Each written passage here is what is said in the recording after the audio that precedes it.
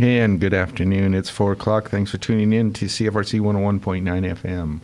We are located here in Lower Carruthers Hall, Queen's University, Kingston, Ontario. My name is Bruce, and this is Finding a Voice.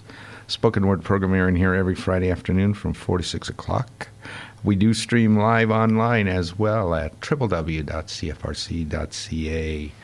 And coming up on the show today in the first hour from an unaired, and this going, all the way back to September 28th, poetry event called Unravel, held at Union Gallery, and it also contained an exhibition there by the same name, Unravel.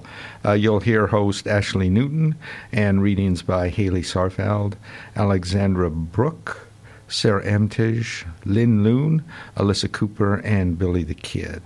And in the second hour from the October, almost going back as far, open mic, trying to get caught up here, open mic reading. In the end, the Journey Continues monthly series. You'll hear readings by Kinman, Ann Graham, Roger Dory, Eric Folsom, and me. And then following that, from the September 6th reading in the same series, and held as part of CFRC 101.9 FM's 13th annual funding drive. You're going to hear readings by, and these are like group readings, so it was done in the round. You'll see when we get to the second half of the second hour, but readings by Rob Watson, Kinman again, Jenny Marshall, Jill Glatt, Kai Pierce, Ann Graham, Bob McKenzie, Eugene Kornakia, and Meg Freer.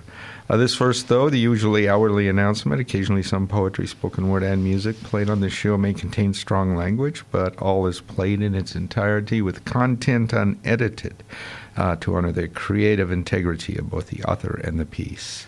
I hope to have maybe a little bit of time at the end of each hour, more likely the second, but we'll see how it goes, to share a few upcoming calls for submissions and events. So, up first, again, my apologies for this sitting so long, but it's been a busy fall as far as readings and events. Here is an unaired September 28th poetry event called Unravel, and again, held at Union Gallery. You'll hear host Ashley Newton's welcome, and then her intro to the first poet, Haley Sarfeld. Well, welcome everyone to this little afternoon of poetry. So for those who haven't seen this exhibition yet, this is Wound Up by Lindsay Wilson. And the project name is No One Lives Here Anymore by Dana Greenland. And the two of them are actually graduates from Queen's University. They both did their BFA together, so it was kind of like a little reunion, 2 shows for them. So we wanted to try to tie in this poetry event with the textile nature of the shows. So it's loosely based on the idea of what happens when things unravel and don't go as planned and things are kind of left messy. So that's kind of what we're encouraging people to share with us today. You all will know me, but my name's Ashley. I work here. This is now, I think, the 5th poetry event that we've run in the gallery space, so it's always nice to have people that still come and support and enjoy doing it in the space. And just quickly, I want to thank the sponsors of the gallery. So there are quite a few, which is really great that so many people want to support us. So we'd like to thank the City of Kingston, the Queen's AMS, the Kingston Arts Council, the Cultural Studies Program, the Society of Graduate and Professional Students, the George Taylor Richardson Memorial Fund, and Queen's University. And also Culture Days, they sent to the Kingston Arts Council all these balloons and buttons and postcards, so you're welcome to take anything of that nature home with you. If you want a balloon, if you want a button, feel free to take one. And kind of like I mentioned, Culture Days is also a part of what we're doing today. So that's that. Enough about me. So we're going to bring up the first poet. So first up is Haley. So Haley, come on up.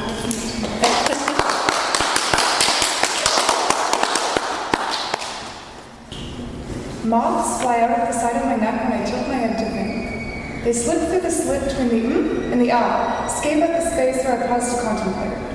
They rattle just behind my face, press up against my cheekbones, fill the hollows where I could be breathing, where my voice could resonate. They pupate in my echo-passage airways, interrupt my likes and ums, and, like them or not, if I refuse to let them out, they nibble pinpoints in my focus, lay eggs in the damp spots where my eyes don't like to cry, and let their babies munch on all my soft parts. I try to swallow mothballs, even though they make me cough. They look like little sugar cubes, but naphthalene and paradichlorobenzene aren't so easy on the tongue, the tummy, or the lungs. Stinging, they sink down my esophagus while fumes rise in my sinuses, kill the little chrysalids and make the dangling bodies of the bugs let go of their grip on my cranium's plaster and plunge into the pit of my stomach. Insecticides sicken me. I'd rather insecticide of pest control that doesn't leave a burning hole where I don't have the guts to wish that maybe, just for once, they could be butterflies. When I was 5 years old, I had 2 pet caterpillars named Munchie and Crutchie. They had fat, squishy bodies like puffy winter coats and teeny tiny feet that crawled across my hands. I didn't find them icky. They tickled. I put them in a Costco-sized hummus container with a handcrafted perforated ceiling and watched them get bigger. Munchie grew faster than Crunchy did, his body swelling to twice its size in a couple of days. I thought, he must be pretty proud of his puffy green parka. But then he stopped moving, even as Crunchy continued to parade around their plastic palace. Then one morning I awoke to find unfamiliar spindly legs sticking out of Munchie, and after that there was a stranger in the house, an insidious insect crowding the caterpillar's company. My mom looked in a reference book later that day and found the following. A parasitic wasp had laid its egg in Munchie's tummy, grown inside him like a secret, and when it outgrew him, it unzipped my pet caterpillar and climbed out. Mom said, this doesn't happen very often, but to a 5-year-old, once was enough. We emptied the hummus container into the garden. I don't know what became of Crunchy. As for the wasp, I imagine it flew off, lived its life, fed its larva to another unsuspecting vessel, and died by the time autumn rolled around with raincoats made of polyester. Maybe if I could line my insides like a raincoat and think in synthetics instead of wool and silk, my moths would find someone else to pester. But moths like fiber. They like to chew through truths, and I can't help that I want to paint billionacious promises that keep them in their cocoons. So instead, I let them linger. After all, they're only moths. Sometimes I wish they were butterflies. Mostly, I'm just thankful they're not wasps. That was my first poem. It's called Moths. A little bit of that unraveling theme. My next one is called Tongue-Tied. I'm not going to read it. If I mess up, it'll be because I'm tongue-tied. So, thank you. There's something suggestive in your intonation as you tease my words apart and point out every contradiction in my difference and repetition. You do it so deftly. I'm an open book to you, and I'm cracking at the spine as I spread myself wider, waiting for you to find something that'll make you want to pick me up and take me home from this dusty bookstore backroom shelf. You have a silver tongue, and, well, I wouldn't mind a little taste of metal in my mouth. I know you see affection in my sideways glances, and chances are you're interested in me, but I don't want to make a fool of myself if your gestures are just a courtesy. Are you courting me in jest? Is this just the kind of friend you are? A fickle flirt with no intention of making real advances? You one-up me at every opportunity, and it frustrates and delights me to no end. Everything you say is so insightful, as if you have a field guide full of responses and are sneaking peeks as I'm adjusting my glasses. I eat my words like paper pulp by the spoonful, turn up bits of love letters I can never admit to writing you. I swallow it all down because it's easier than swallowing my pride. Easier than asking, you always know how to get me tongue-tied. I'm constantly floundering my way through sentences that never seem to fully find their end. I'm loquacious, sure, but you're so eloquent. You turn saplings into oak tree oaks, while I, a rambling bramble, am only attached to you by a common root. I get dirt in my paper cuts, digging for connection, trying to find a way to grow this dessert we not without worrying about wilting wilt battles. So I attempt to transfer you to a typographical topography, and typical, my fingers can never fly fast enough to tack them out to track you. I'll try to tie you to a text, I'll style a text, I'll make a textile tell a tale, weave together a tapestry, make mastery of your eyes, your nose, your lips, the little frown you get when you're thinking, the smirk emblazoned on your face when you know you're making mischief. You move across the map so quickly, and still I try to catch you at every turn. When you do turn, my heart stills and quickens. I lose all the courage of muttering, retreat as if my eyelashes never fluttered. So I let you get ahead of me. Even if I knew you wanted me to catch up with you, we both know that you always know how to get me tongue-tied.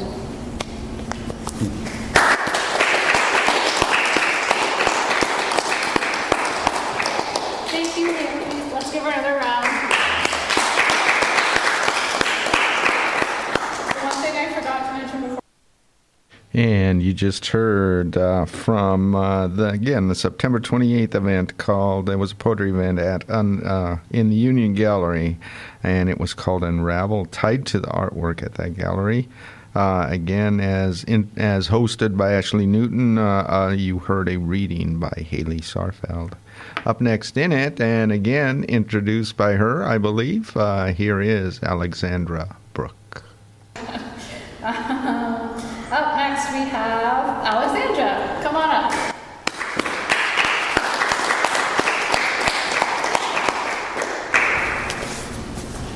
I do have cue cards because I have 20 amino acids to memorize and I'm not taking this instead.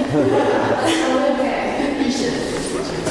There's no pressure in this environment, by the way, but I just have fun with it. Sometimes I want to look like someone different altogether, or rather, I think being me would be better past me, though, not the one you see today. For no matter what anyone can say, I cannot see anything roughly resembling beauty in the girl standing here. For I am, or rather we're, so separated, discombobulated up here and out there. My mind seems to hate my body from my feet to my hair. Pretty. We throw at little girls like the pixie dust to lift them from their woe.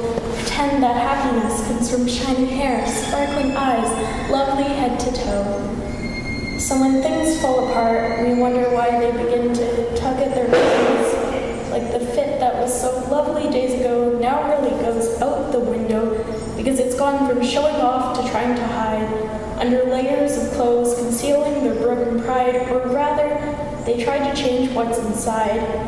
No, I'm not talking fixing where hatred would reside. I mean diet pills instead of lollipops.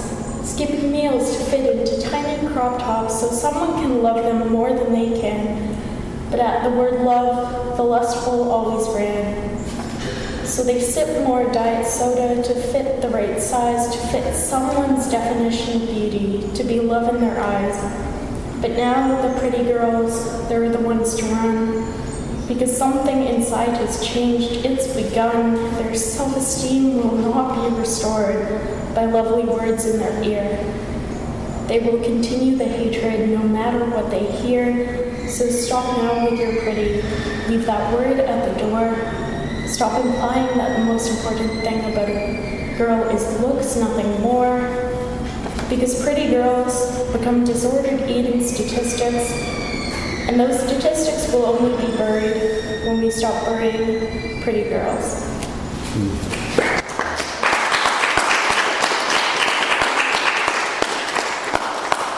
I have one more poem along the same theme. It's called Dear Body. I'm ready to be your friend. I'm sorry for trying to control you all these years. I'm sorry for getting so wrapped up in my fears. We've been in a battle of hatred and harms since I was way too young to take up these arms. I'm ready to find joy in you again. I'm sorry for using malnourishment as a pick in an effort to carve your beauty into the images that stick. I tried to turn you into my image of perfection in an effort to rid myself of the demons in my reflection. I'm ready to rewrite my wrongs. I turned your porcelain skin into something unknown, into a broken, shattered mess with cracks having grown.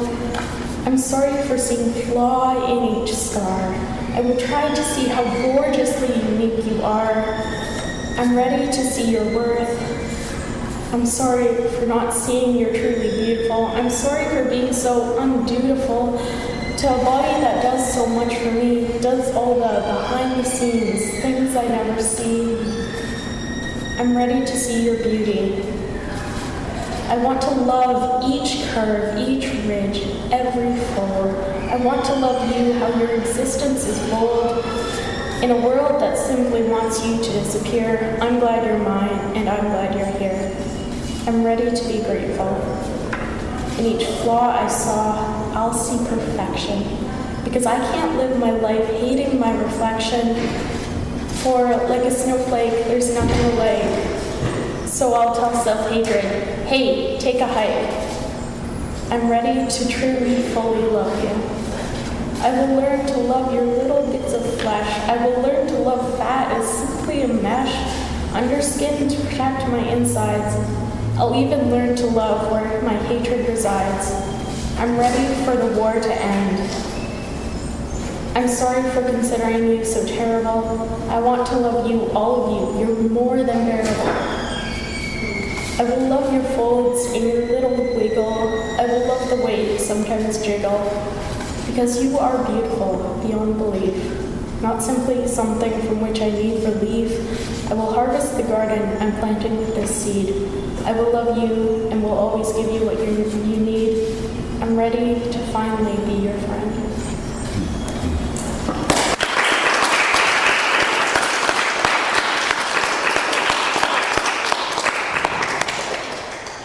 Let's give Alexandra another hand.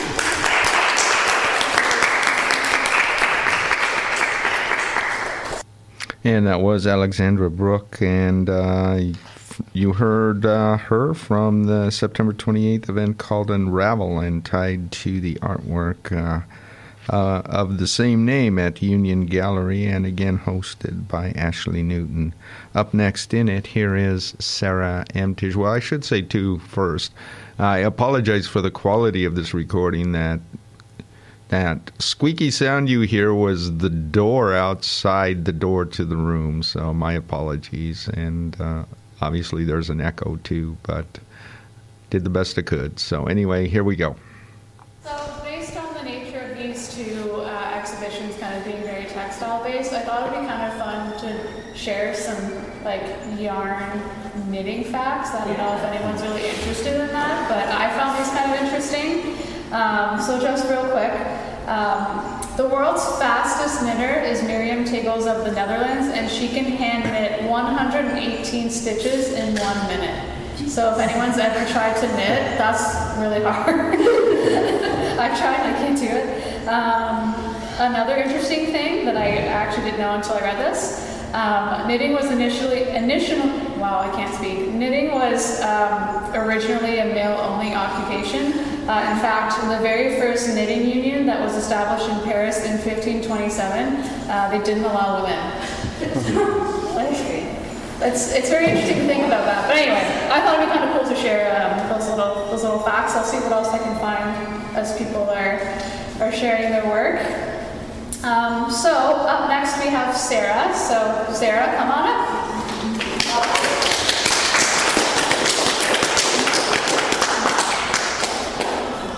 So the direction I kind of took on the theme, I wish I'd been able to actually see the exhibits before. I was kind of in California most of the time they were up. Was kind of just the idea more of like the time of they're using art forms that are from like an earlier time. I think that was like the idea of no one lives here anymore, the embroidery, which you should check out after if you haven't. So partly kind of, maybe that's just an excuse to include my time travel poetry, but also just kind of sort of wistful or nostalgic or kind of about forgotten or lost things was maybe more or less the theme I kind of went with. Okay.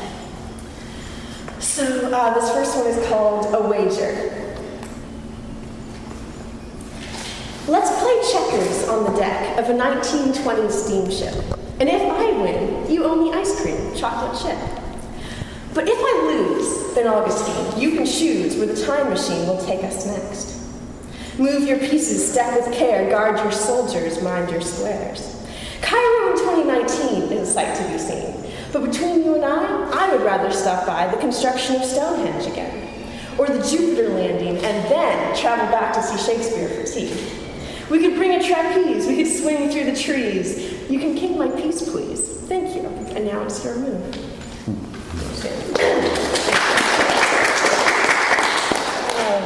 This next one is called Make, and kind of going with the idea of like the handcrafted nature of the exhibit.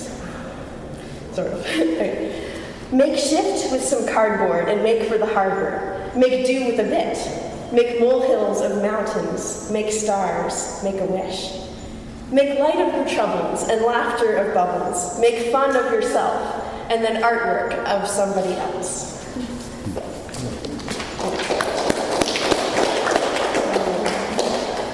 And I've kind of more of some more like older, hidden, forgotten sort of things. This is called Dust-Covered Discourse. There are things we wrote in secret codes and hid with pride on the underside of the thin paper coats of our hardcover books, now long overlooked by the world. Things like, hark ye stranger here, look sharp, beware, of falling trees and stormy seas and bumblebees and attic stairs. Or guard thee well against the bell that tolls in the night of lightless dreams, and goblins that gobble up peaches and cream, guard thee well.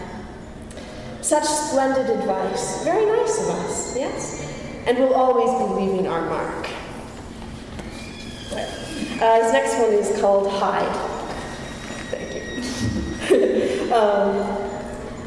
Underneath the carpet, there's aging wood and glue, and underneath the floorboards, there's a space you could crawl through. And underneath this crawl space, there's a panel that can slide, and underneath that panel is the perfect place to hide.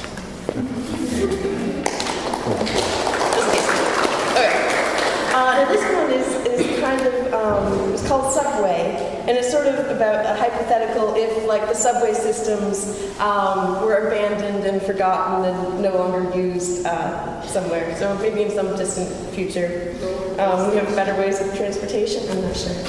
Okay. Subterranean way, now forgotten veins, of the city that rises and softly despises the place of its birth and its roots in the earth deep below. Subterranean way, now forgotten veins, turned to catacombs and forsaken homes of once raging trains that are silent remains deep below.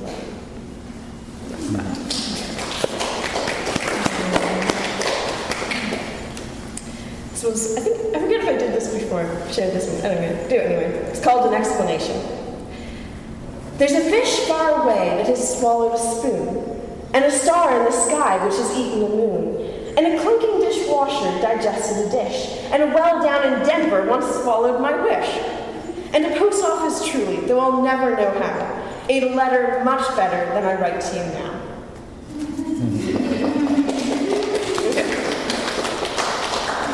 This next one is called Pressed Lace. It's a true story. Flat between the pages, pressed between the words, drying there for ages, in black and white ink cages, trying to read the words. I plucked it from its place so very long ago. It was a Queen Anne's lace, with a marking on its face like blood upon the snow. And now white has turned pale yellow, and crimson almost black, so frail and still and shallow, nothing but a shadow that would crumble at a crack.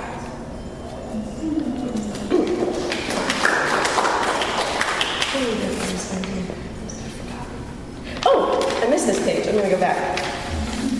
Okay. Yes. This one, I think I wrote when I was a teenager, and I composed most of it while washing dishes at the restaurant I was working at. I just feel, I don't know, I don't want to make excuses for anything, but just, in case I need it. It's called The Old Man of Scone Mountain. A long ways away, on a mountain of scones, there lives an old man who has 5 broken bones. To help him to walk, he has got an odd cane, for his leg bone is one of the 5 that are slain. His very long beard holds a great many crumbs, and, for he eats scones all day, and occasionally plums. He has very round glasses and a lopsided grin, and though he eats all the time, he is really quite thin. And on the highest of scones, which is sugared and flat, the old man often sits where his ancestors sat. Then he rises again with a creak and a groan, and he dusts himself off, and he eats some more scone. How did your bones break? I asked him one day. I fell on the mountain, is all he would say. You fell on the mountain? I asked with surprise. That is what I said, and I don't make up lies. But how can it be that you broke all those bones, for the mountain is all made of very soft scones? My bones have grown brittle, he said with a sigh, and shall continue to do so till the day that I die.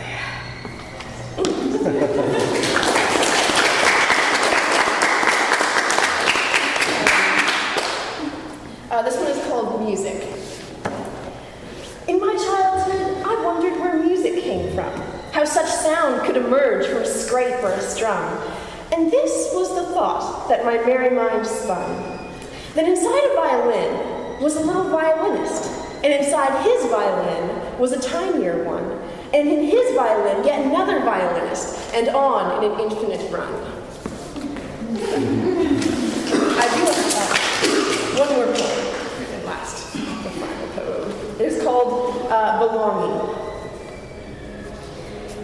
In the bottoms of boxes and corners of bags, in the holes of red foxes, in chasms and crags, there are things I've forgotten that once I called mine.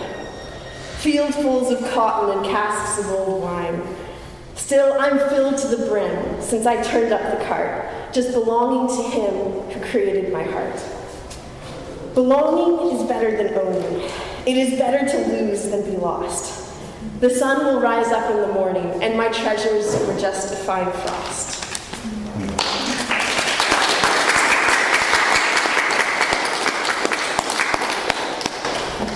Let's give her another hand.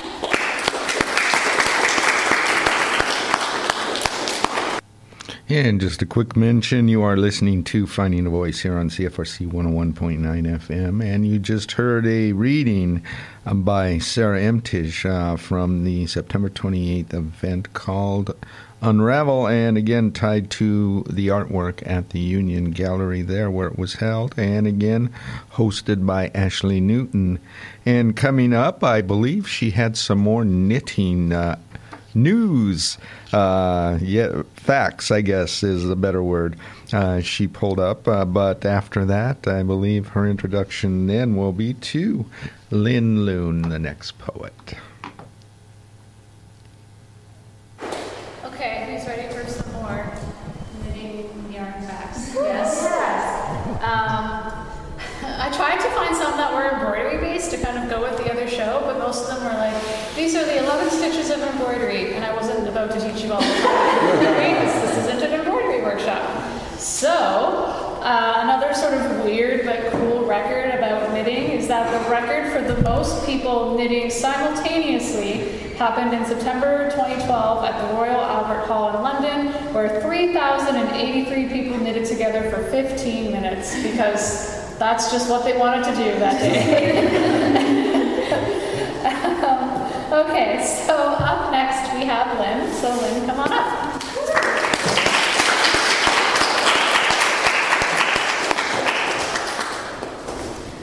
Electronic poems, yay.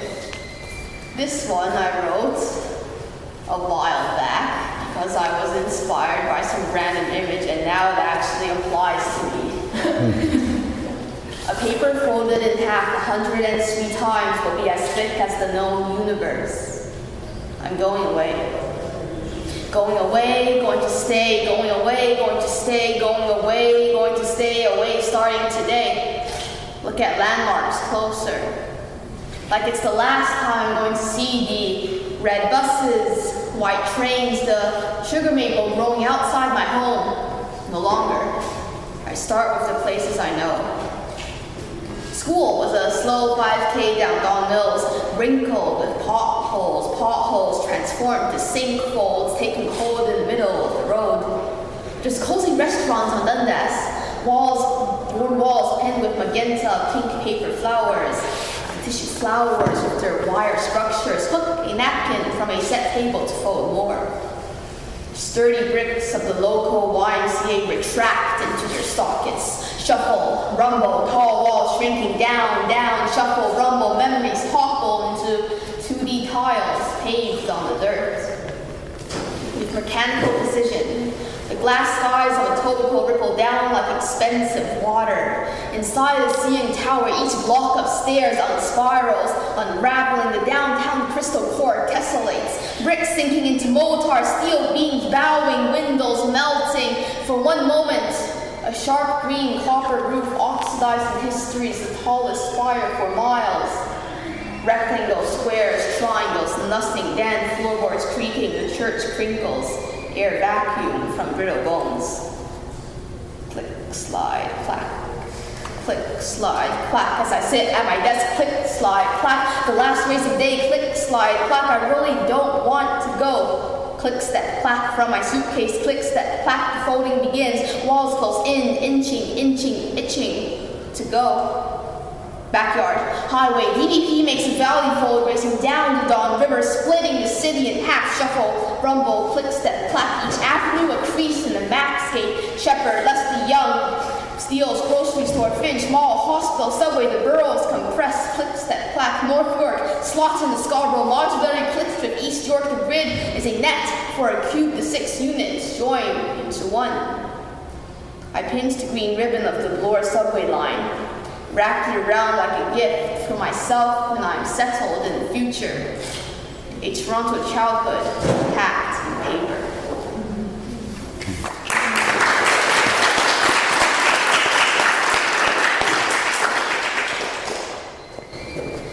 And of course I returned to Toronto last weekend, so it'll apply soon enough when I'm out of country. Next poem. If you want wings, you must rearrange the bones in your arms and fingers, then stretch the skin over a period of 40 days.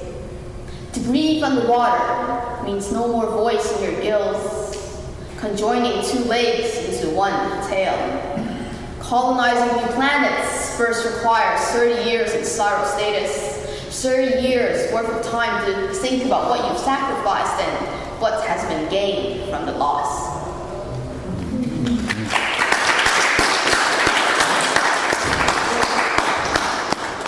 Hello, new visitor. Oh, it's okay, go on. Well, Do you have more you want to do? yeah, one more. Oh, okay, sorry. Wait, this one's memorized, so here we go. We are artists in transit. Me drawing you, sketching her, writing them on paper and sketchbooks. Picture this. The subway cars stretch out so long I can sense the curvature of the earth. A few figures in the distance, hunched over, is nearing 11 p.m. Ceiling lights bleach whatever metaphors I can find out of the situation, but I see movement. I see you, sneaking glances, a right-handed quick dashes, taking awkward chances, completing millisecond sketches. I see you. I feel you. How autonomously we must practice the same lines over and over, say the line over and over, draw the line, read the line. At the end of the line, you stay on the train. You go backtrack, loop back on a train, still drawing.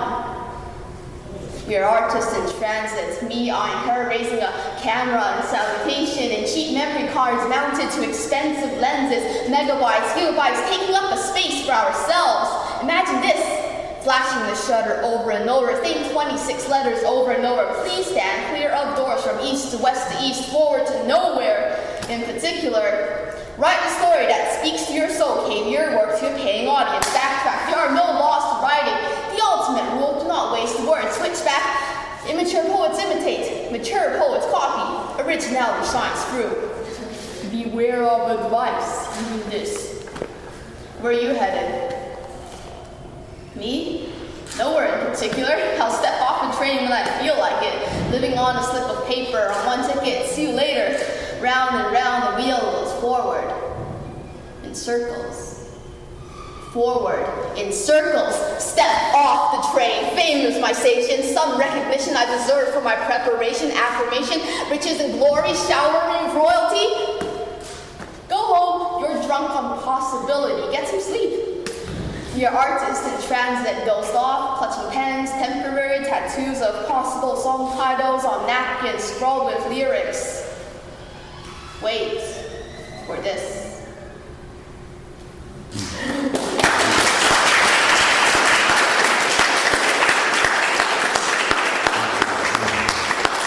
Let's give one more hand.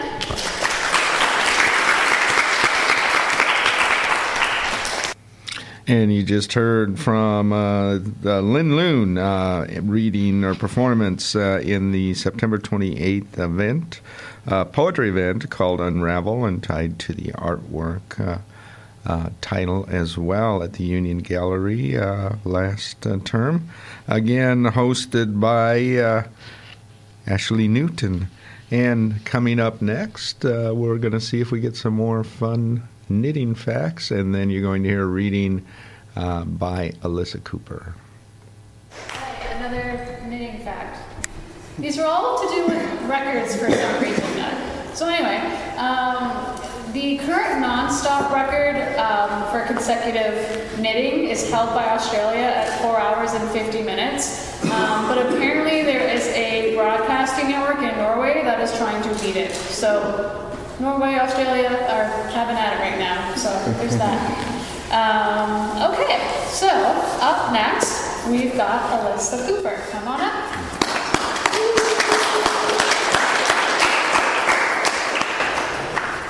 I got an extra shot of espresso in my coffee today, and it was a really bad idea. I feel like I'm going to vibrate into the quantum realm. So I got 3 pieces for you today. 2 of them are a little shorter, one of them's a little longer. This first one is called Crystal Heart. I kind of mostly looked at this one when picking up this piece, just the idea of transformation and getting from one state to another and still not being finished, which is very much how I feel about myself, as I think we all should. So this is Crystal Heart. Sunshine, smile, my face knows this shape best of all. Lips invigorated by the stretched teeth, in love with the sun, my grin greets the dawn each morning. Like I am addicted to joy, intoxicated by life, I am one of those assholes who believes that every moment is precious. Like children smashing stones to see what's inside, hoping for crystals, hoping for rainbows. They see diamonds inside every lump of coal, as if beauty could be uncovered by breathless acts of violence. And maybe all those years that I spent carving into my skin was just my way of looking for the light. Maybe in the midst of all that darkness, I always knew that I had the potential to be happy. A bright light shining at the end of a long tunnel, and maybe all these wars were just my unorthodox way of getting there. It is true that there are no flowers sprouting up from my scars. I still don't see beauty in the memory of that pain. I will never again open a book without remembering the razor blades that I kept pressed between the pages, tiny secrets, the blessing and the curse of my perfect memory. I will never enter a stranger's home without wondering where they keep the bandages. These hands will never forget the travesties that they have committed. You can move past trauma, but you can't erase it. And like bones once broken will always ache in the winter, I will never forget smashing stones in search of beauty. These fingers will live with the guilt until the day that the 11 of us all die together, wrapped in grave clothes, because the sun may kiss my skin. Each summer turn me golden brown like cane sugar, but the pads of my fingers are as white as scars. They are cold ice cubes clutched in the palms of my hands, pieces of me that will never know summer. I am built up of shards of gray, bits of stone that never uncovered a rainbow, and I smile anyways. My teeth standing straight like gravestones, because I am done with mourning. I will part the pages without flinching. I never found crystals when I smashed the rocks, but I learned to see beauty in the rubble, learned that destruction is the same coin as creation, that these ice cube fingers really can water a garden. I learned that my life is a game of chance, heads or tails, and I can't win them all, so instead, I learned to look fondly on the losing. Because when I smile, it is like sunshine. And all of these moments really are precious.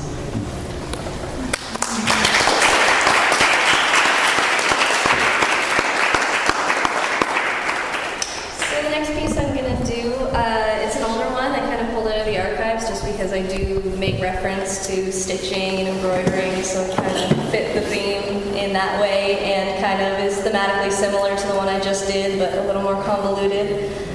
This piece is called The Modern Prometheus. Bastardization of a human being, but I swear I used to be real. Swear I used to be pure. Swear I remember drinking the moon like milk and singing elegies to the wide night sky. But that was before. Heartsick with nostalgia, I flipped through old journals with windburnt fingertips, like my memory is a photo album, pages faded, edges worn, but I swear, I used to be that girl, I used to be that smile lighting up the dark, used to be the rays of the sun bringing life to murky forests, but now I am the loam between the roots instead.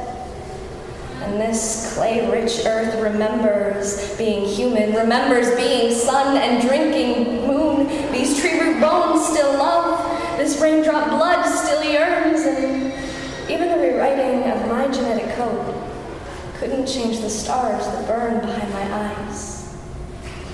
And when I was human, I stitched a name like a prayer into my skin. I sewed shut these lips to silence my confessions, but I still remember the taste of chocolate cake and whipped cream. I remember breathing in your skin. I remember endless days and secret nights. I remember those smiles, all teeth, molars showing. I don't smile like that anymore. The smile of innocent children, because this new mouth doesn't know the shape. But I remember being human. I remember my before, and how can I be something new when that old name is still embroidered across the palms of my praying hands? The world was old, and we were young, and when I am sick with the fever of memory, I'll pretend that this is the reason.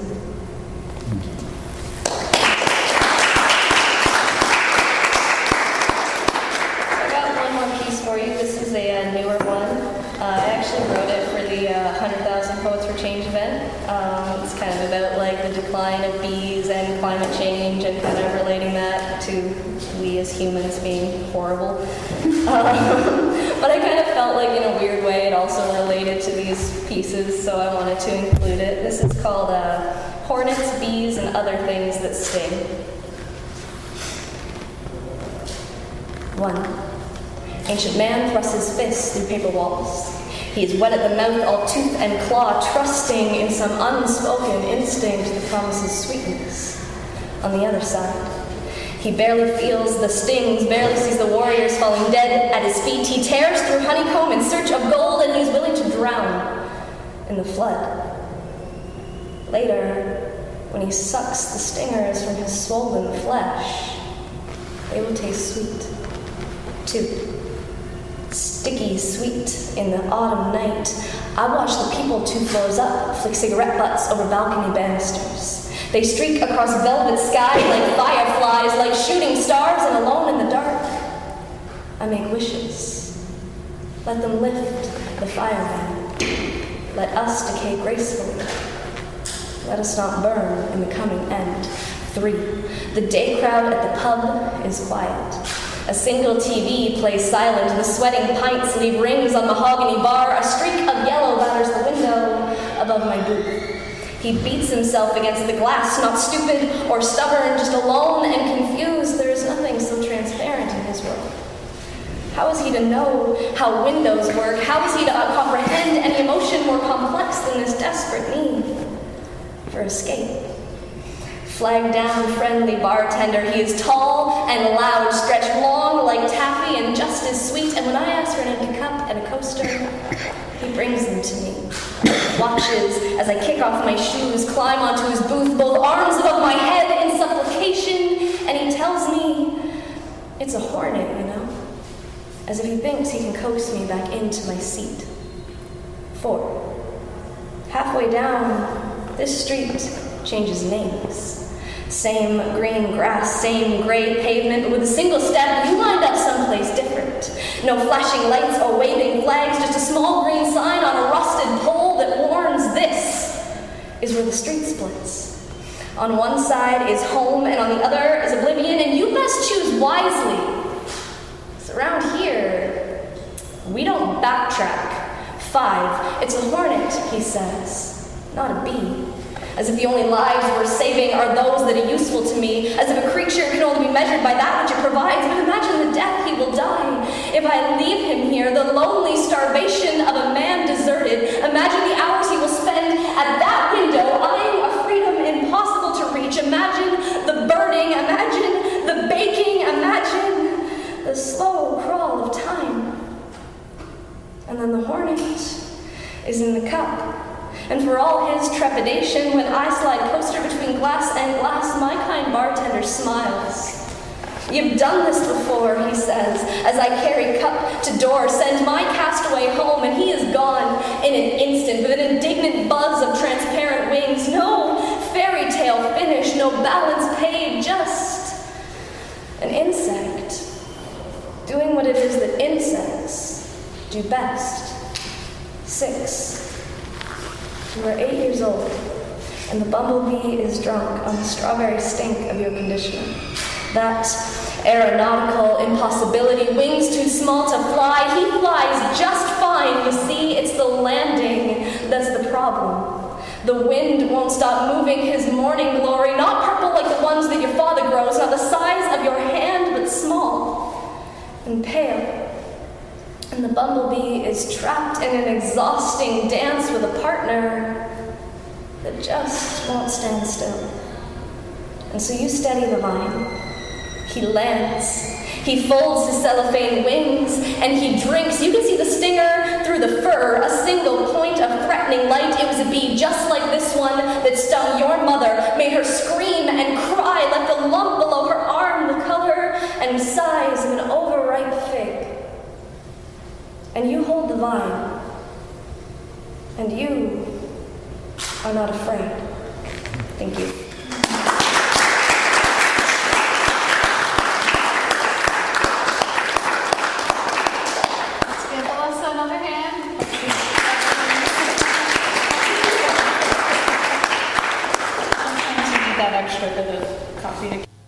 And you just heard Alyssa Cooper reading from a September 28th event at the Union Gallery. The poetry event was called Unravel and tied to the artwork of the same name. Again, hosted by Ashley Newton. And up next, you're going to hear a reading performance by Billy the Kid, and then closing comments. This will be the final. Billy was the final poet recorded that day, and Ashley then closed the event. So here we go. Okay, this one is an actual knitting fact that I will share. It is not to do with the world record, so that's good. Knitting first appeared in England during the 13th century in the form of felted caps that were worn by soldiers and sailors. However, knitting did not become a popular method for creating other garments due to the difficulty of producing the steel needles. So originally the needles were made of tortoise shells and I believe like elephant husks, which are now obviously not a good thing to do. So back then it was a little harder to figure out how to make them without hurting animals. So we have one last poet who I think just got here. Are you Ashna? You're not Ashna. Is there an Ashna in the building? Okay, so our last poet is not here. So if there are other poets who would like to share their work, whether they're poets who've already read or poets who haven't read, but... I've got a 6-minute-long climate change time. Did you want to do something? Okay, so I'll let you go first, and then we'll kind of just cycle through with whoever, okay? So this is Billy, by the way. Billy's going to read... It's Billy, right? Okay. I gave you a weird look. I was like, social anxiety up to the max. No, it's okay. It's Billy, everybody. So I've been experimenting, and by experimenting I mean I'm in a class, with some page poetry. So I've got some shorter poems. They were like, write a family poem. So I'm like, I'm going to write 2 family poems, and only one of them made it to class because the other one wasn't a class poem. So the first one is called Sideways. If you turn the crock pot on first thing, meat falls off the bones by dinner. When I leave for school, Ma is still sleeping. She's on the couch. I forget what sauce she uses. I think just the one from Farmboy. When I get home, the slow cooker is on, and she is sewing at her desk, and the ribs are swirling in steam, ready when I am. I make the little potatoes, and when I can slip a fork through the skin, I make 2 identical plates. She likes the grease, the way the meat melts, and sucking on the cartilage. Dinner sounds like chewing. Okay, next one. This one is very short. I called it Write a Family Poem. I have since then changed the title to Purple. My dog left a dildo on the staircase. It was purple. My mom was downstairs watching Star Trek and sewing. I picked it up, put it back in her closet, and forget if I rinsed it off.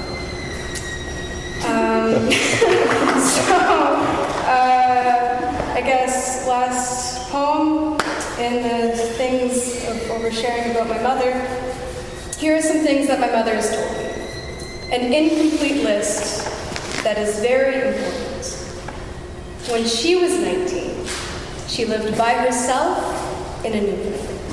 She worked at a bar, and in the winter, she and her friends would drive south to see the sun.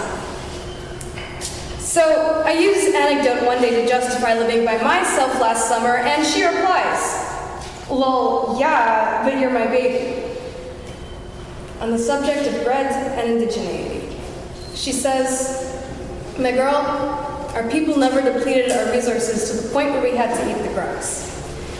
Now, it took me a while to process that by grass she meant wheat, but the subtext of this conversation was, Billy, bread makes you, and especially you, fat. Trust me, it's in your genetics. On the subject of eggs, when I was 7, she told me to shell an egg, tap it lightly with the side of your spoon, slip the spoon into the cracks, and gently lift the shell away. She says she learned this trick at school. It was kind of like a boarding school. They taught her other types of table manners and etiquette, such as where to put your napkin, which hand to hold your fork in, and in what language to speak. She says one of the 11-year-old boys there had a mustache, and they called him Macho Man. My mother told me about the Indian residential school system ever since I could remember, but it wasn't until I was 11 that she told me that she went to me. This was the same year we moved to Ottawa. On the subject of Ottawa, she tells me that she hates this city.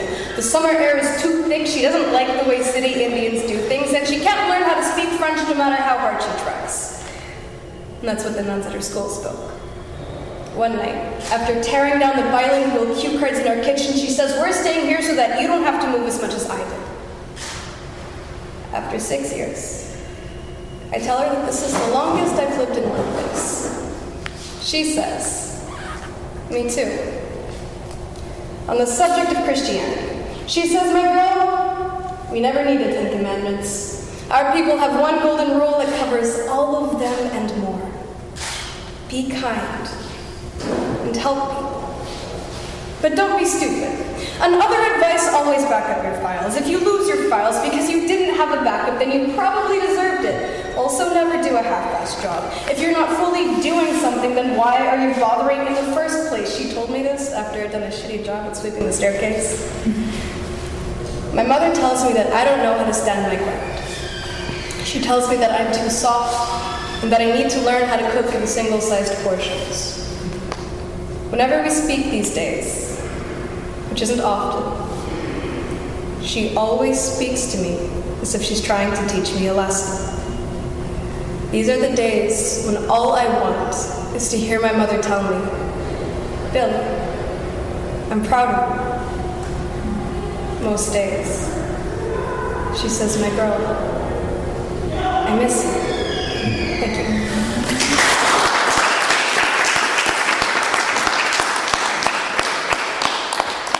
Let's give Billy another hand. Thank you.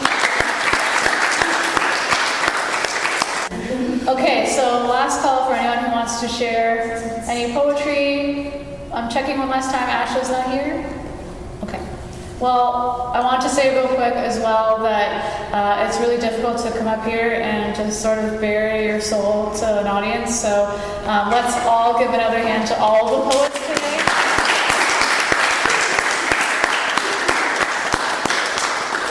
We can't do events like this without out the poets who sign up, and they eagerly come and they help set up because they wanted to come early. And also thank you to you guys as an audience for coming as well and supporting the gallery. It's a cool way to bring art and poetry together, and you guys showing up means that we can keep doing this. So another round for everybody.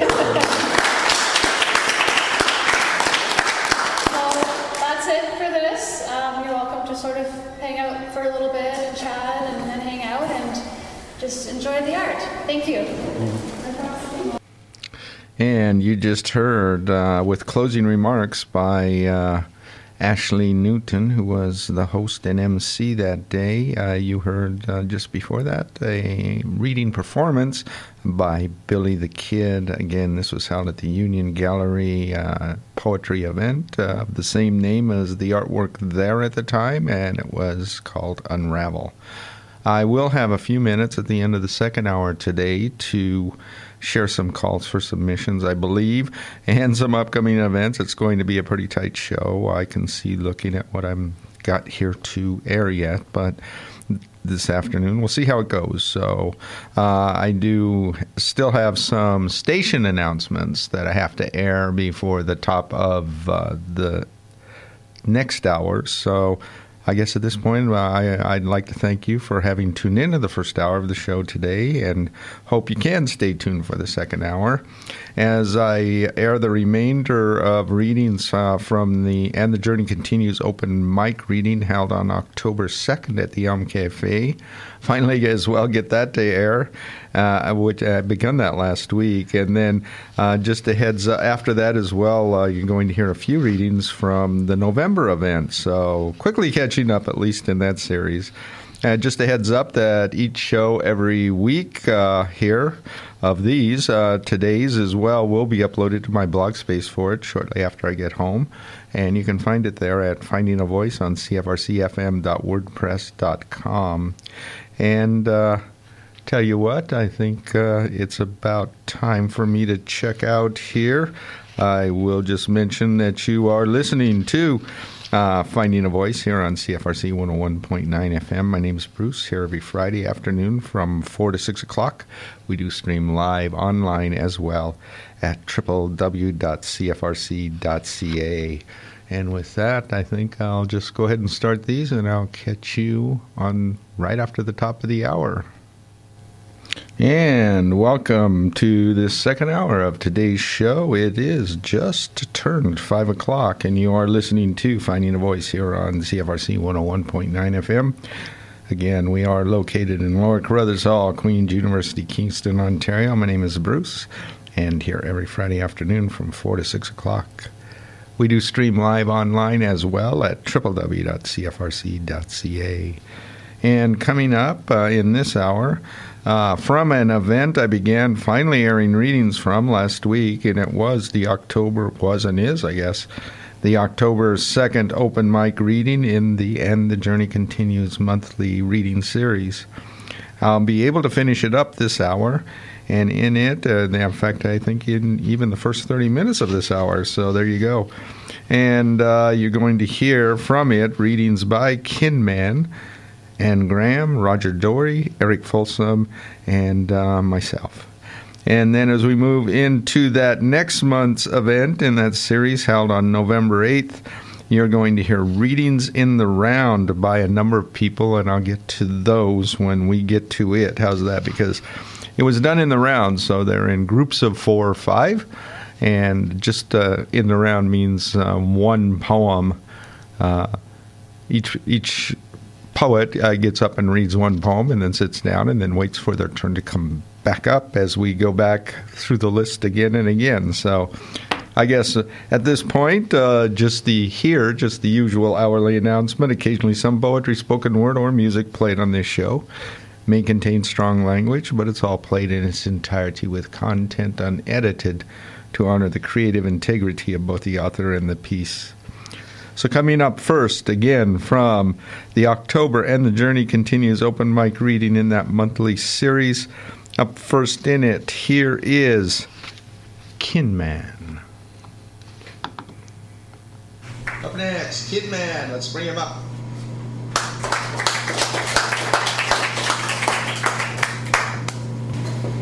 Hi, that certainly made me feel like an imposter now.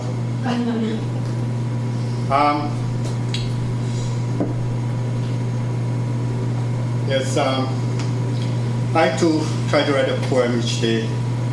I remember Heaney noting in Preoccupation, I believe, it's not possible. And my grandson, 8 years old, wife, sort of tell me it in a more direct way. Somehow you lose me after the third line, or when they're kind in the middle. So I have to go back to counting the syllables to find out what I left behind in trying to write a poem that closed off yesterday. In this particular one, there may be a couple characters here that might be foreign to you. Musashi, Miyamoto, who was supposed to be the samurai who survived, went on to be a philosopher, artist, and Chuang Tzu, who was like Plato to Socrates. He was the one who carried Tao Xi further. So this is the first one. It is time to draw up what I could from my roots, to again engage a flow with birds, fish, and plants, and answer the echoes from voices behind walls. In the raised dust, Musashi re-sheathing a sword, at even pace to a stream, Chuang Tzu with a fish line. In the backyard, a day within the infinite. The spade, fork, and trowel, the plants to propagate, beg me for a spell outside, long before it snows. Their anguished mind to unburden a soul with doubts, in the thrust of metal against earth, a breathing. Much like that when I witness a near miracle and think that is how beauty refreshes itself. So I let much that is safe fall through my fingers, and with a beauty that can be regained, keep faith. This second is basically about some goldfish that I try to maintain as a tenuous link to China, where they were once, and somewhere in between there, Yo-Yo Ma, fiddling away, something like Bach, Pablo Casals in the back, and music. Second, nameless are the two buried under the spruce, and the one flush. Two with the cherished veranda heads had my hopes, and the survivors being male returned me to the start. That parallels a time when a muse once wild and then tame, the lines falling easy, then a hunt for syllables. That too is how I learned to live with the public. So I move with music, Yo-Yo Ma or Pablo Casals, in both back directing the crossing of a bow, and I like a falling leaf to follow an autumn wind. I also crave that of Duke, Otis, Dylan and Marley. That's why, as much as I could, I cannot stay the course. There is as much in concert halls as in the streets. With Musashi and Chuang Tzu, my reasons to hope and pray, I search for and work what I can redeem from time past. And this last is basically one about search. There's a Chinese term inside there called inpai, which it's hard to describe. But if you ever get to YouTube, you can look up some of those Chinese table tennis players, Ma Long, Zhu Ken, who's called Club Walker, and they play a strange game, you know, with a little white ball, and they flow and they move. And inpai is that, well, in terms of Bruce Lee himself, we talk about it being like water. being able to fill a container. It's kind of like trying to figure out what is coming to you and then taking that and making it flow as only you could. This is my weak attempt at it. The search insists that I insert a dash between, and the music is played out without me, thinking how I can return or secure this path. This wake up has deposited me deep in clouds, my mind reeling from an extended dream of a woman muse-like with a child between knees. All is a suggestion with little resemblance to that glance of idea I exchanged once, with a smile when enjoyed or when hurt, a world lost. Like water as described in ink pipe in a strike, executed by one mindful of soul, of birth and death, and a deal with the elements. I can no more avoid these clouds than the day, night, or with the yin-yang roll, an old view to ponder. Thank you.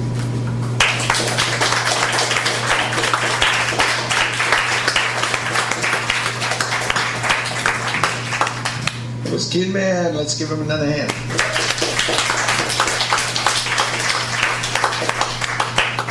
And you just heard Kin Man from and his reading in the October 2nd and the Journey Continues open mic reading in that monthly series held at the Cafe. Up next in it, here is Anne Graham. Up next, Anne Graham. Let's bring her up.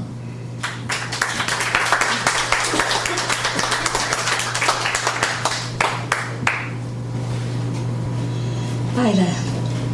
I'm waiting for the day when he has to put it up. I don't think it's going to come soon. This is Thanksgiving Day, and I've just changed it around a little bit. What words shall I write this Thanksgiving Day? Gratitude is the primary emotion. Thankful for family and friends and being grateful seeing this wonderful cosmos. Grateful that I have lived, loved, and been loved, recognizing this most valuable fact, to experience love in all its guises, in all its immense joy and painful loss. All I have ever longed for, strove for all my life, was to be fully present and experience loving. What we love is the journey's quest. So simple, but it can take a lifetime to search. Chakra. Red is its color. Fire is the image. It invokes my psyche burning flame.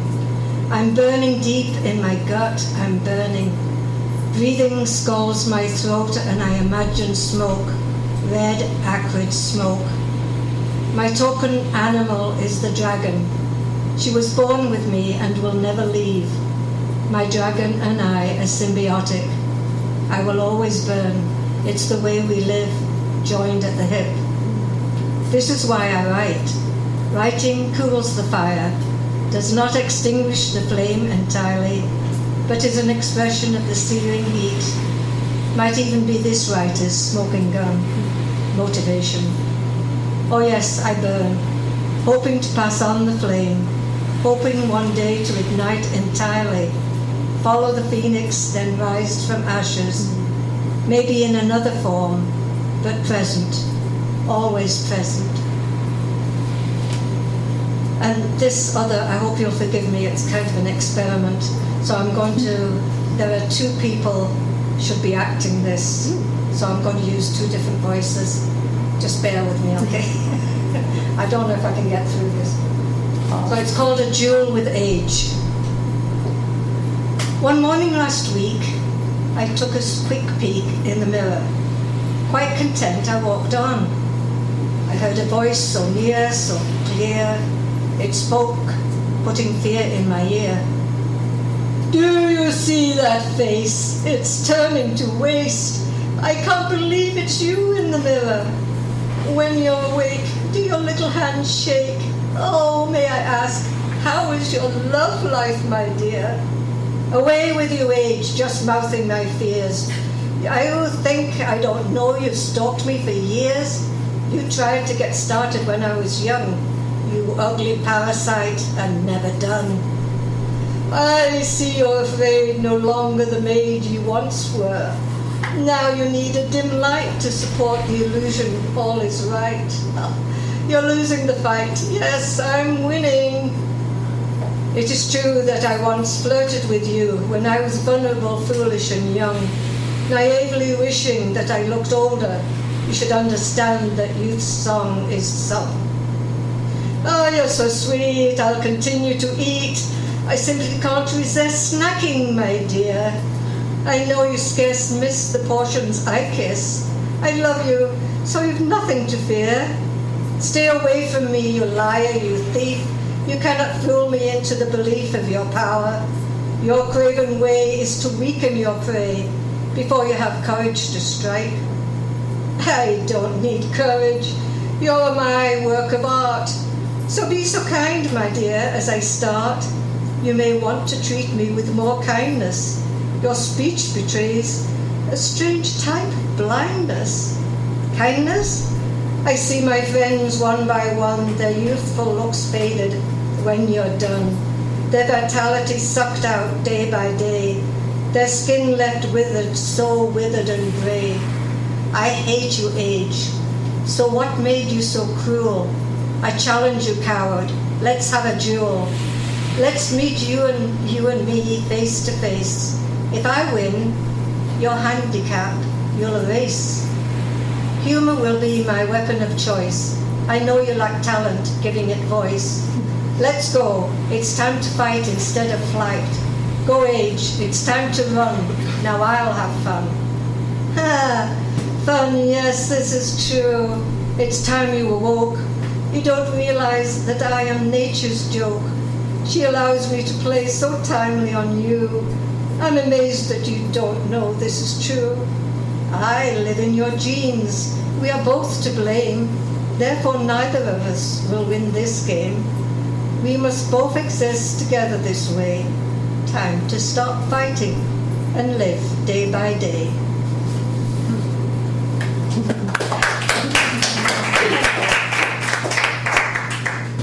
Courage. Unfold your own myth, Rumi wrote this adage.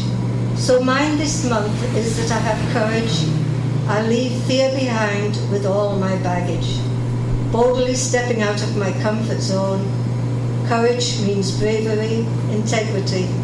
To try something new, embrace the unknown. Success is not final, Churchill once wrote. Failure is not fatal, it is courage to continue that counts. And I quote, that doesn't kill us makes us stronger.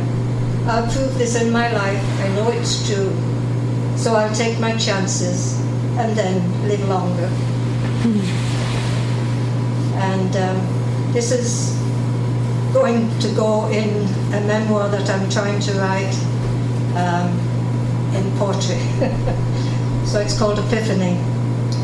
I was a kid on the street, a nobody, which was strange because my body was all that I had. I could be anybody anyone ever wanted. As a kid in custody, I was one more mouth to feed, more trouble added to the files, loaded with too many nobodies. The existential questions, who am I, what am I, came too late. I, having been many things, many pieces, lived many fragmented lives. It was an epiphany discovering constant me, so bright, so enlightening, it literally blew my mind and I was reborn. Constant me saved me, knew where and what I had been, yet I felt more accepted than I had ever been before.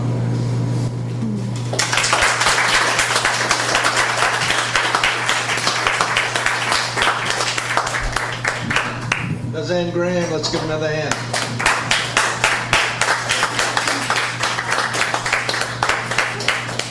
And you just heard Ann Graham from the October 2nd, I almost said 22nd, October 2nd, and The Journey Continues open mic reading in that monthly series. Up next in it, here is Roger Dory.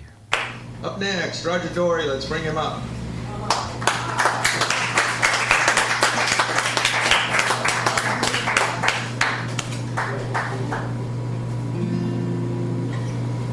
The song is called Please Don't Ask Me. It's the first song I wrote after a 14-year writer's block. And it is the second song on my CD called The 10 Greatest Sad Songs in His Life, which I do have at the back for sale.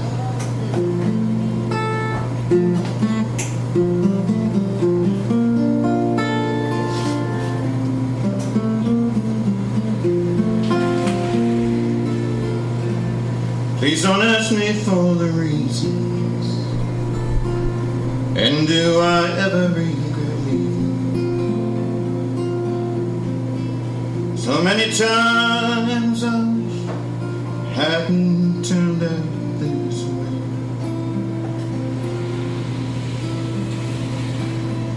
You and I refuse to compromise, confuse the truth with taking sides. We fell silent and watched as our love died.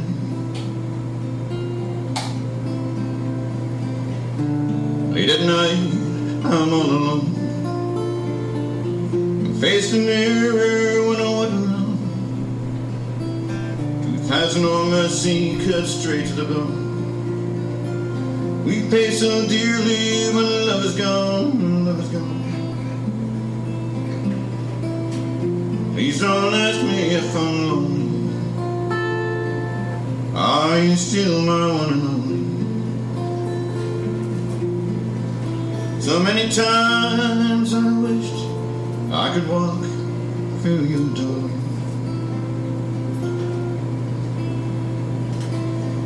We built walls to harbor our anger, held on to secrets, our feelings in danger.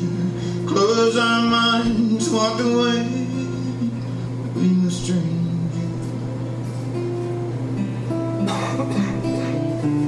Late at night, I'm all alone, face the mirror when I walk around. Truth has no mercy, cut straight to the bone. We pay so dearly when love is gone, love is gone.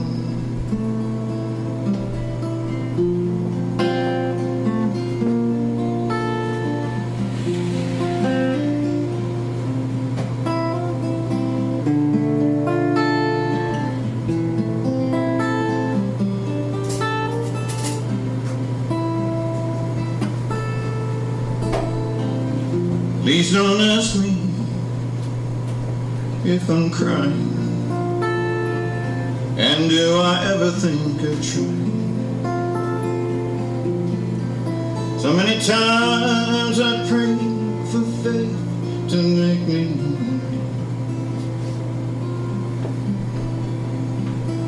Maybe tomorrow we'll have understanding. Maybe tomorrow we'll have hope. Maybe tomorrow we will love again.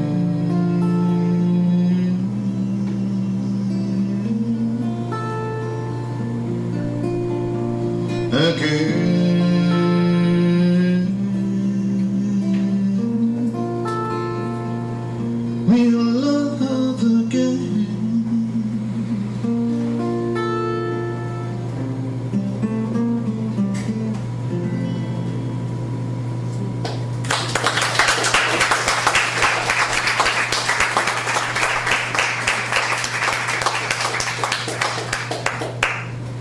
Thank you. I'm going to show my age here. That there was a time when people lit their cigarettes. Well, people smoked cigarettes, right? There was a time people smoked cigarettes, right? And they lit their cigarettes with matchbooks. I don't know if you remember that, Bruce. Oh yeah. But some matchbooks used to have advertisements for courses that would take you on a career towards success. Some of these matchbooks would have these courses that you could actually check off. And that's the premise of this poem. Anger management.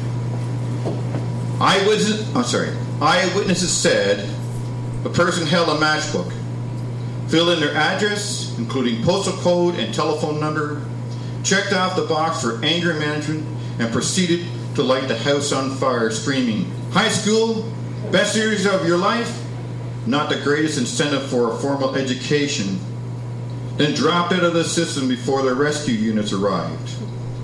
Later, response to the inquiry came priority posts. Course canceled due to lack of interest. Please choose another option. Thank you. Thank you.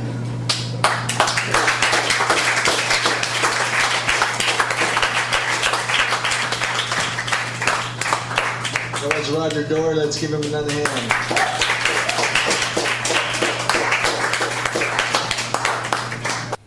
And that was Roger Dory from the October 2nd and The Journey Continues open mic reading in that monthly series. Again, held at the Elm Cafe. Up next in it, here is Eric Folsom. Up next, Eric Folsom. Let's bring him up.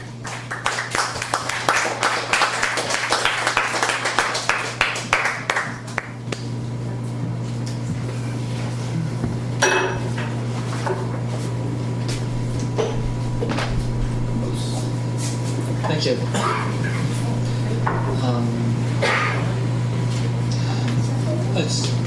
Thanks for all the lovely work we've heard tonight. Everybody's been really, really, really great. Let's see if I can keep it up. I don't know. So I'm going to start with what I've been doing the last few months. A bit of a translation of Jean Cocteau. This is from Jean Cocteau's series called Cryptography, sixth poem. If the work prepared me cheered up. If the work confines me and rarely will give ease I call my own. At certain moments then out flicks the shiv that pierces me to the bone. Such walls, I keep forgetting, belong to the muse who says in wise derision, "You think these walls are just here to amuse? Get back in your prison." Outside, time believes it hurries on alone, sandals dressed for flight. But back in my cell I watch great slabs of stone lengthening into night. Okay, and that was just the warm-up. I thought I wouldn't bring anything new. I thought I had these old books. I'll bring something that I wrote a long time ago. Then I looked at the Kavanaugh confirmation hearings, and I couldn't forget them. And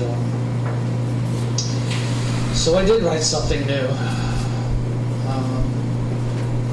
Anyway, more stuff to cheer you up. Doesn't quite need a trigger warning, but almost. On public property. This is the poem I couldn't write. The poem I should have written 40 years ago or 25 years ago. A poem as yet another strategic use of words. A poem as a way to offer belated thanks because the sky is watching over us. A poem as the sharp-edged ruler lying across a sheet of paper preparing to rip it in two. Imagine you're young, 19 or 20. Imagine you've decided to cut through the park that divides downtown from your neighborhood. Imagine it is summer and your denim cutoffs are tight and your t-shirt snug and you still have an amazing 30-inch waist, shoulder-length hair because you like the way longer hair feels against the back of your neck in the breeze. There are two men leaning against a tree, watching you. Is this a cruising spot? But it's public property at early afternoon, and who would cruise here at this time of day? You think, maybe you're getting too paranoid, but they're still staring, and you decide not to look back. Your bag is army surplus and your clothes a little faded and threadbare. You still do not look back. They can't be thinking of robbery since you have nothing worth robbing. You're calculating distances. You wish you weren't wearing sandals. I haven't mentioned your gender, because gender doesn't seem to actually matter. That's what your gut is telling you now, that gender isn't really the issue. Predation is the issue. Taking something from you is the issue. Dominance is the point. How I wish this ruler across the page could tear the paper cleanly, cleave the halves and separate them so you wouldn't have to worry. But we know it'll never be that easy, or that safe. That's why I couldn't write the poem until now. I began thinking how I could be less desirable, how I could walk ugly and scowl, how to swagger, how to stomp. It barely occurred to me I should be angry. Thank you.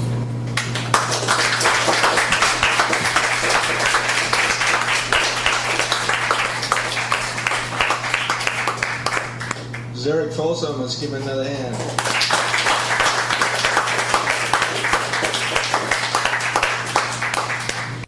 And that was Eric Folsom from the October 2nd and The Journey Continues open mic reading in that series. Up next from it, and the final reading that evening is mine, so here you go. And I just have 4 short poems here, so... First poem is called Late Morning Park. Late morning park, quiet, mid-September. The sun and the heat of all the days before attempting to hold the most of themselves, clinging to an ever so slowly fading summer. But the shade of this tree and all trees around allow the breath of a breeze flowing from the lake in waves brings with it the first whisper of autumn and old memories of color and root. And like Meg did, apparently I did too. I brought 2 poems from the 100,000 Poets for Change. This is called Tattoo. We will have tattooed our names into the flesh of the earth. It will take many lifetimes for that image to fade, and a millennium for the full wounds to heal. But the scar will ever remain. And this is called On a Morning Walk. Early morning, dead black squirrel on the side of this well-traveled city street. There is a long story about this street, its history. There are other stories related about rural migration, urban growth, a mobile society. All stories, but preface to this, and none as important as that longer story in even just the last minute of a young animal's life. Here, this morning, lost in that last minute, in the black hours before, in the dark of night, a black city street almost lifeless, a black squirrel lifeless, becoming both here in it, now nameless. And again, before I read my last poem, I just want to thank all of you for coming out, all of your wonderful readings and performances tonight. Thank you. This is called Moon. in that long sentence written in and as a night's black sky, the slivered crescent moon hangs as comma, reminding, softly instructing, to pause, reflect. Thank you.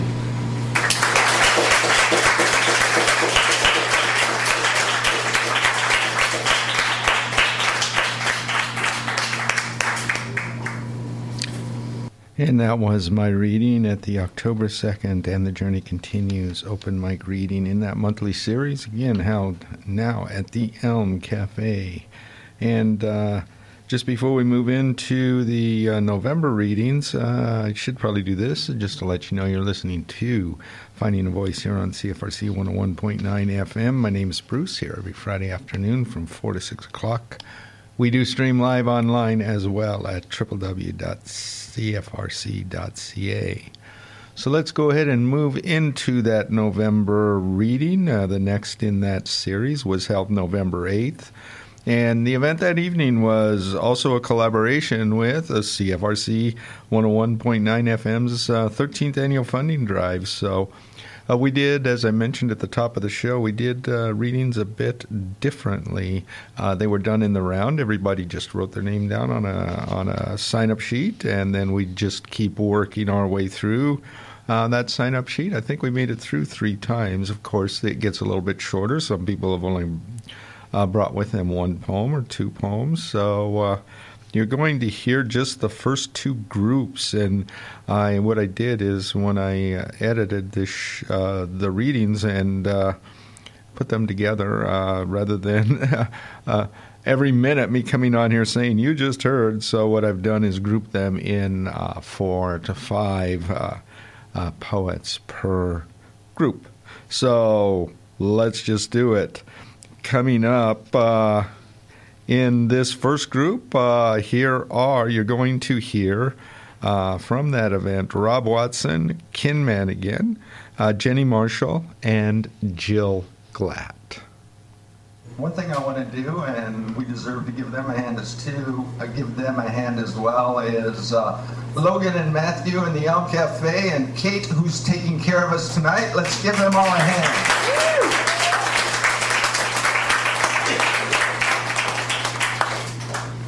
Okay, let's bring up Rob Watson.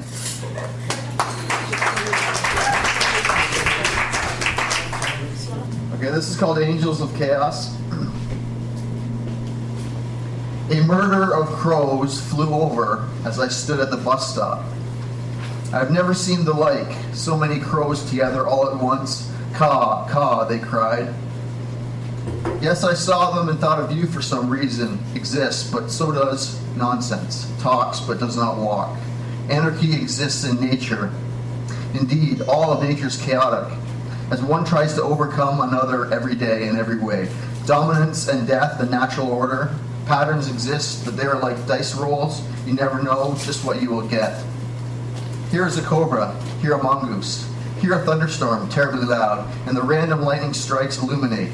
Energy moves higher and lower as well. Time is a spell of human patterning. The dice roll and reveal snake eyes.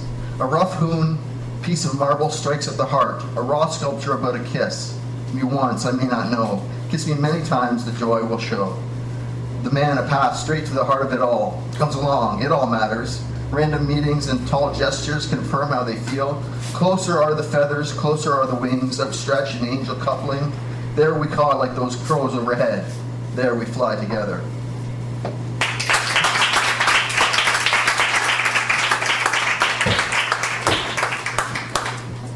Mr. Rob Watson, let's give him another hand. Up next, Kin Man, let's bring him up.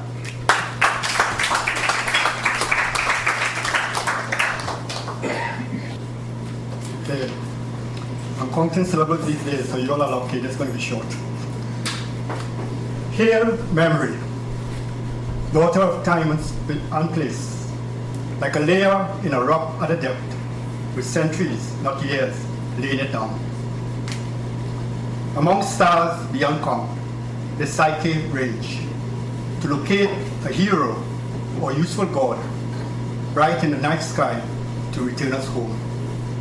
Faith in what is fixed in a mortal turn. Hope with memory, fixing fear or joy. Spin me around to one revealing such. That's the event. The crowd trusting their hearts, tossing the stone to hurl back to the heap, and stepping back from a public outrage. How we can spin time around, ignore place, lies in the shadows, in the depths of our heart. Thank you.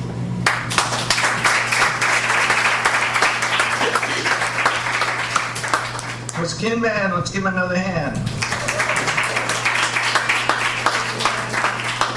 Up next, Jenny Marshall. Let's bring her up.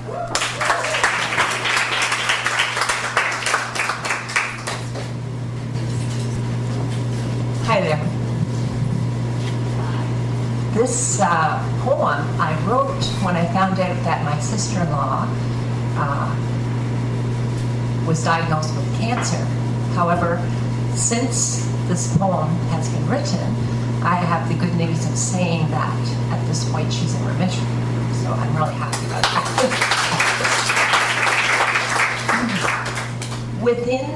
It's called absorption. Within my sacred space, scary sickness permeates. A loved one is teetering between a full, precious life or some undesirable outcome. My heart becomes unglued. I have misplaced my courage. The time has come to reach inside. So, I pray my guts out, taking time to swallow fear, panic, insecurity, while spitting out any perilous possibilities. Send me peace. Grant me strength. Bolster up my plummeting perspective. At long last, pink pearls of wisdom massage my bruised brain. My head stops pounding. My worries silently seep into the internet. I am no longer alone. I can do this. Surely, steadily, strongly. As God is my witness, absorption is a beautiful thing. Thank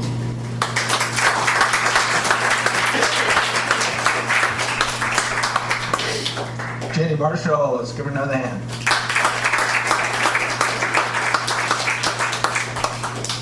Up next, Jillian Black. Let's bring her up.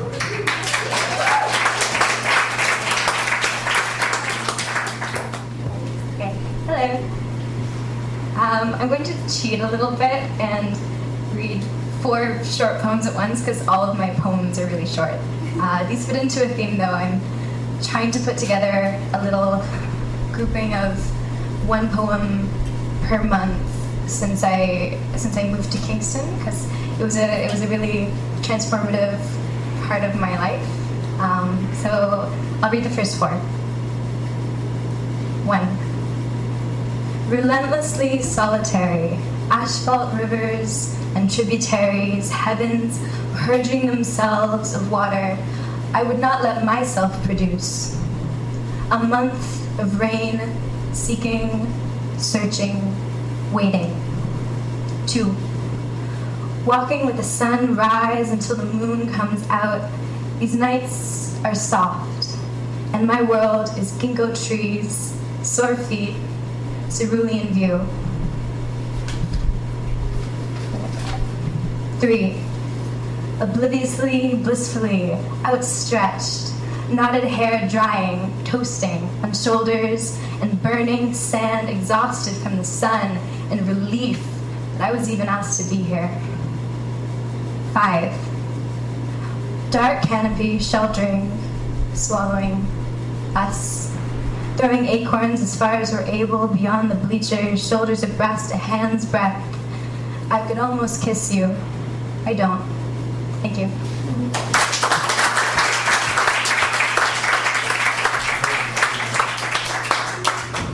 That was Jill Glatt. Let's give her another hand.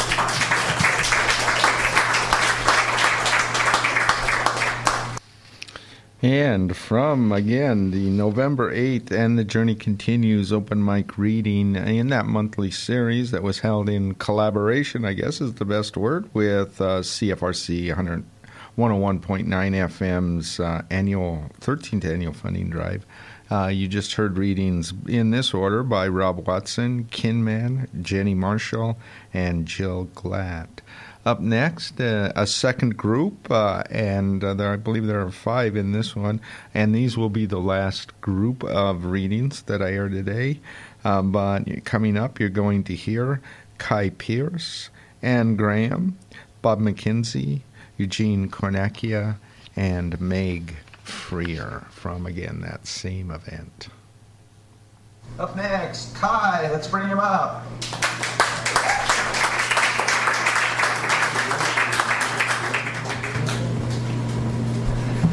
This one is, as of yet, untitled. Captain of the Dawn Weaver, lower your tapestries to catch the last breaths of autumn and sail toward morning. To cast this canopy of peonies into the sky, an infinite pink morning, the backdrop for my rebirth. Oh, Captain, how many days have you been at sea, surviving on just vapors, and the few remaining crumpled petals now littering the cracks between the floorboards? All that is left is what I must persist on. A miracle that this summer brought gardens so dense, so lush, that I could not see the earth from which they grew.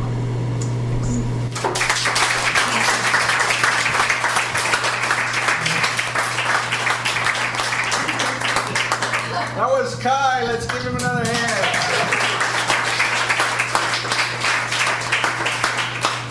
Up next, Anne Graham. Let's bring her up.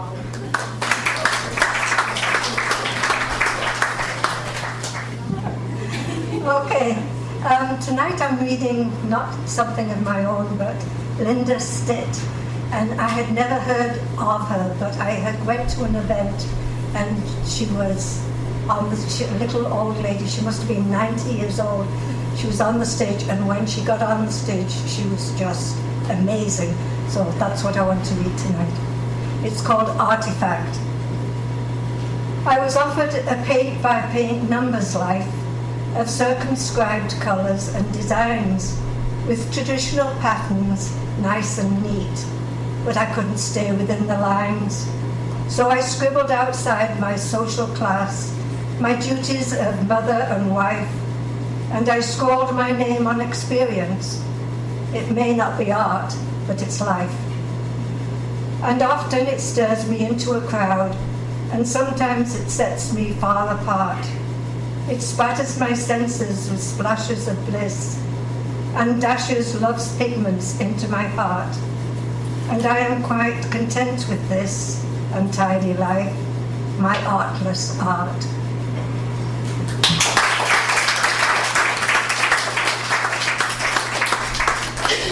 That was Anne Graham. Let's give her another hand. Up next, Bob McKenzie. Let's bring him up.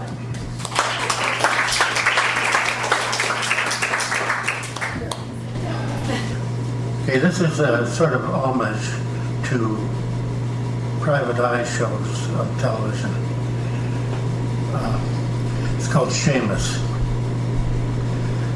Gentle as light rain, the jazz blows soft, echoes blue and gray, shades of the street awash in October dusk. Hands in trenchcoat pockets, fedora tipped over eyes, wary of shadowed threats, I walk the street alone, slow as the saxman plays. Look back and light up in lamplit circles soft as the rain is falling, become a shadow still waiting for something to happen in evening rain, alone under a street light, watched like I'm crazy by a guy playing soft jazz on an alto sax.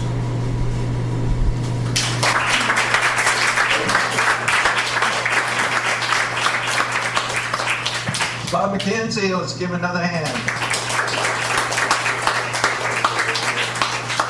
Up next, Eugene Carnacchia, let's bring him up.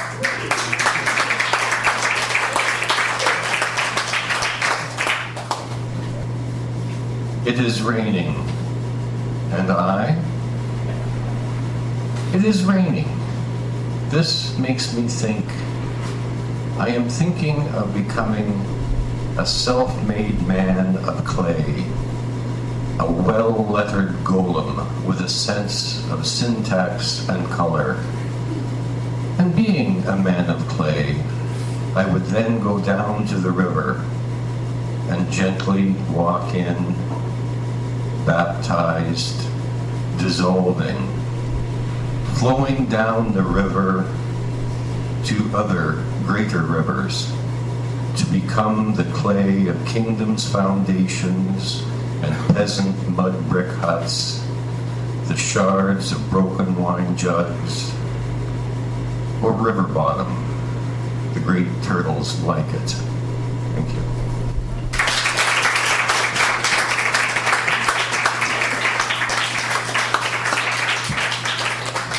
Well, Eugene Carnacchia, let's give him another hand.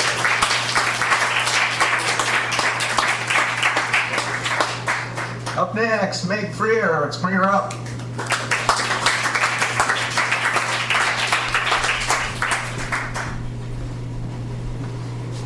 This is called Consequences. Snip a bit here, a bit there. Erase a person, remove an event, alter a date. In fact, delete your whole past so your future doesn't know why or how it is. And while you're at it, rip up the future too, just in case. Mass self-censorship in advance. And for goodness sakes, change your underwear in case you end up in the emergency room, because it's all about appearances anyway. Associations, connections that become a juggling contest in the media circus to see who will drop something first. Decades ago, in the Moscow circus, did the dancing bears who balanced on tall poles wonder what you thought, consider future consequences? Or did they simply keep rolling on those giant balls and hope not to fall off? Thank you.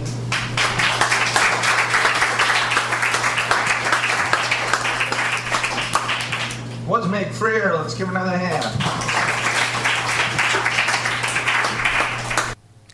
And you just heard in this order readings by Kai Pierce, Ann Graham, Bob McKenzie, Eugene Carnacchia, and Meg Freer. Again, this was in the November 8th, and the Journey Continues monthly open mic reading series held again at the Yum Cafe. And again, that evening, the particular evening, was held in conjunction with CFRC 101.9 FM's annual funding drive, 13th annual funding drive, I should say.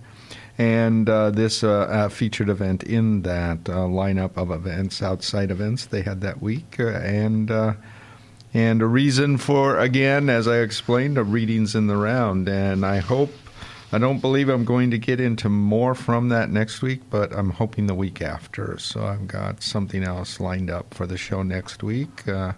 In fact, I'll just give you a heads up now. It's going to actually take up the whole show because there were interviews and a reading event, and it was all part of Invisible Publishing's November, I've forgotten the date. I think it was the 19th book launch, Kingston book launch of their fall series. But that's what's coming up next week, and so I think there's no room in that one for anything other than that. So in that show, which is wonderful. So I'm finally getting that to air as well. And so, as mentioned at the top of the hour, I do have just a few minutes, and there are a lot of events coming up this week. A few minutes purposely to share a few announcements. So I don't know if I'll get to calls for submissions, but we'll definitely get into the events. Before I do that, though, I do want to thank you for tuning in today, and just to let you know, you've been listening to Finding a Voice here on CFRC 101.9 FM. We are located in Lower Carruthers Hall, Queen's University, Kingston, Ontario, and my name is Bruce, here every Friday afternoon from 4 to 6 o'clock, and we do stream live online as well at www.cfrc.ca. And one more thing, just want to remind you that both hours of every Finding a Voice show will be uploaded to my blog space for it shortly after the show ends. And you can find them there at Finding a Voice on cfrcfm.wordpress.com. They will remain there for 4 years. So let's just jump into this really quick because there's one I just found out about. It's happening Monday night, actually. So it's an open mic hosted by Queen's Poetry Slam. It's going to happen at the Tea Room right here on campus, 45 Union Street. I think everybody knows where it is, at least everybody on campus. It's on the corner of Division and Union. It's going to run from 7:30 to 8:30. Event is $5 or pay what you can. Sign up at the door. Again, they put in, and there's a Facebook ad for it. Check it out. Just go Queen's Poetry Slam open mic. That'll probably get you there. And so they're just encouraging like newcomers, one-time poemers, they call them, and music players, and just people that want to sit out and chill and listen to some of that stuff, that enjoy it. So, again, the Tea Room this Monday, 7:30, January 14th. And then coming up, the third Wednesday of each month, there is a Poetry Prose sharing group that is run by Anne Graham, who you heard at least a couple of times this afternoon. It's a third Wednesday and held at the Kingston Unitarian Fellowship Hall from 2 to 4 p.m. So they welcome anyone interested in writing or reading poetry and prose. The next one coming up is January 16th. So just found a mistake there. I better make sure I fix that.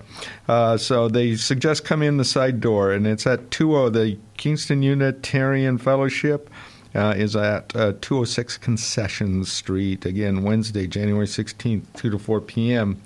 That same day, it's a busy day. The annual Arts Birthday Celebration will be held at the Union Gallery.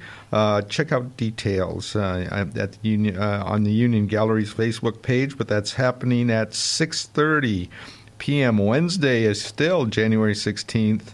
And then there is also that evening from 7 to 9 p.m., book launch signing at Novel Idea Bookstore that will run from 7 to 9 p.m. In it, Manesha Sinha will be discussing and launching their new book, A Slave's Cause, A History of Abolition. Again, Novel Idea Bookstore, January 16th, Wednesday, 7 to 9 p.m. The following night, excuse me, Dave Austin will be launching 2 books at Novel Idea Bookstore on January 17th, so Thursday, and again from 7 to 9. Again at Novel Idea Bookstore, and the 2 books are called Moving Against the System and Dread, Poetry, and Freedom. And those are both published by the Lines Books. So let's see. And there is another one coming up. Again, Novel Idea Bookstore. This one will be Saturday, January 19th. Megan Hotchkiss will be launching and reading from her young adult novel called Sea Drop Pendant. And January 19th, the store closes earlier that night, so this does start at 6 p.m. instead of the usual 7.